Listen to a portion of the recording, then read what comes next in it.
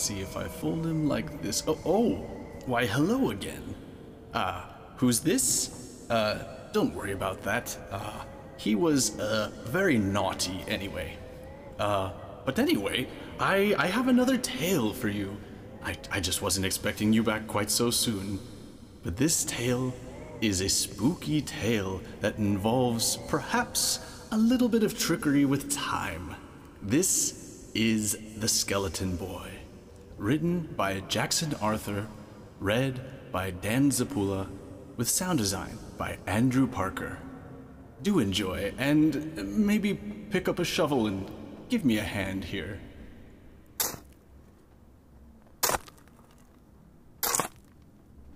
The Skeleton Boy by Jackson Arthur. The teacher, Mr. Shaw, was babbling to the class about the Civil War, but I wasn't paying attention. I was daydreaming like I always did during history class. What do I care about a war that happened over 100 years ago? How does that affect me?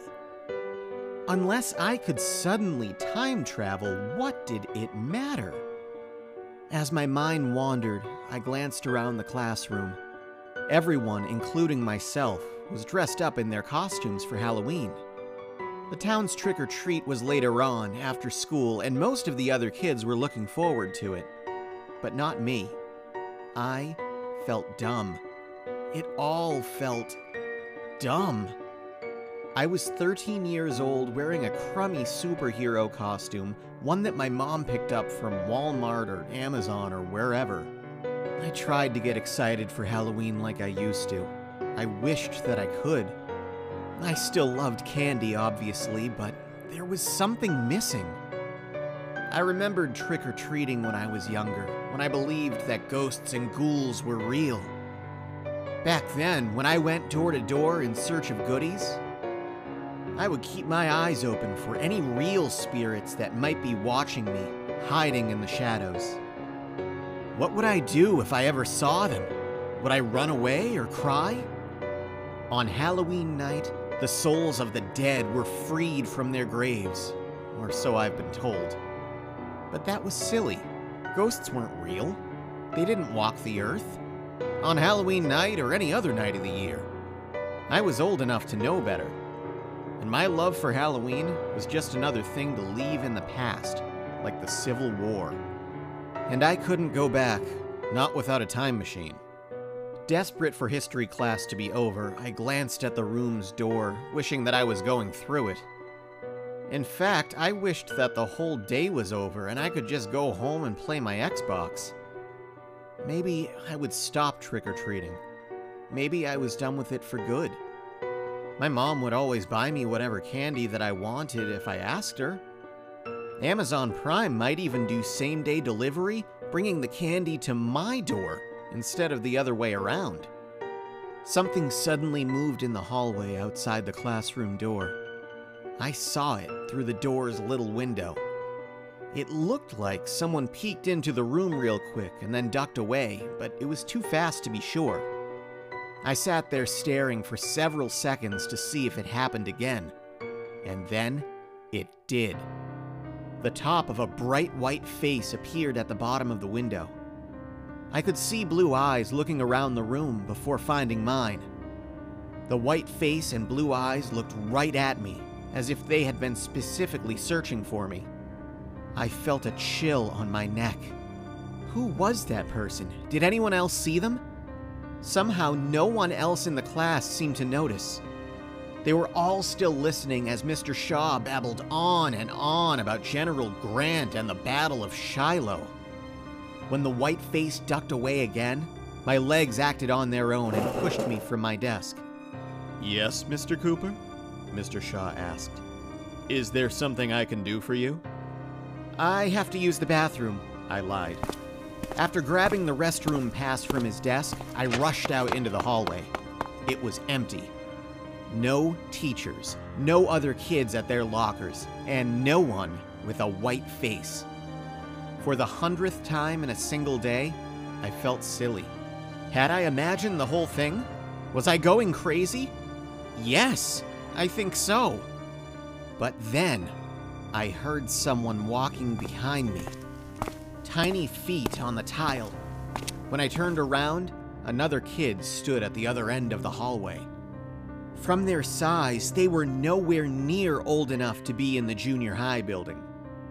Did one of the younger kids wander over from the elementary? They were wearing a little skeleton costume with a plastic white skull mask covering their face. There was something about the costume that seemed familiar, but I wasn't sure how or why. The little skeleton waved at me and giggled. It sounded like a little boy. I took a few steps toward them. "Hello?" I asked. "Are you lost?" They let out another creepy giggle. "Trick or treat," the skeleton boy said, and then ran off into another hallway. Once again, my legs moved on their own, and I started chasing them. Our shoes squeaked so loud, I was surprised when none of the teachers leaped from their classrooms to catch us in the act. We ran down 2 more short hallways until the tiny skeleton turned into the boys' bathroom. I was sweating and my heart was pounding, but I went into the bathroom after them anyway. I guess that I didn't lie to Mr. Shaw after all. One of the bathroom lights flickered, like it always did. By the set of sinks, underneath the flickering light, stood the little skeleton. I started walking closer to them, and they didn't run away. There wasn't anywhere left to go. When I got close, I realized that they were even smaller than I had first thought.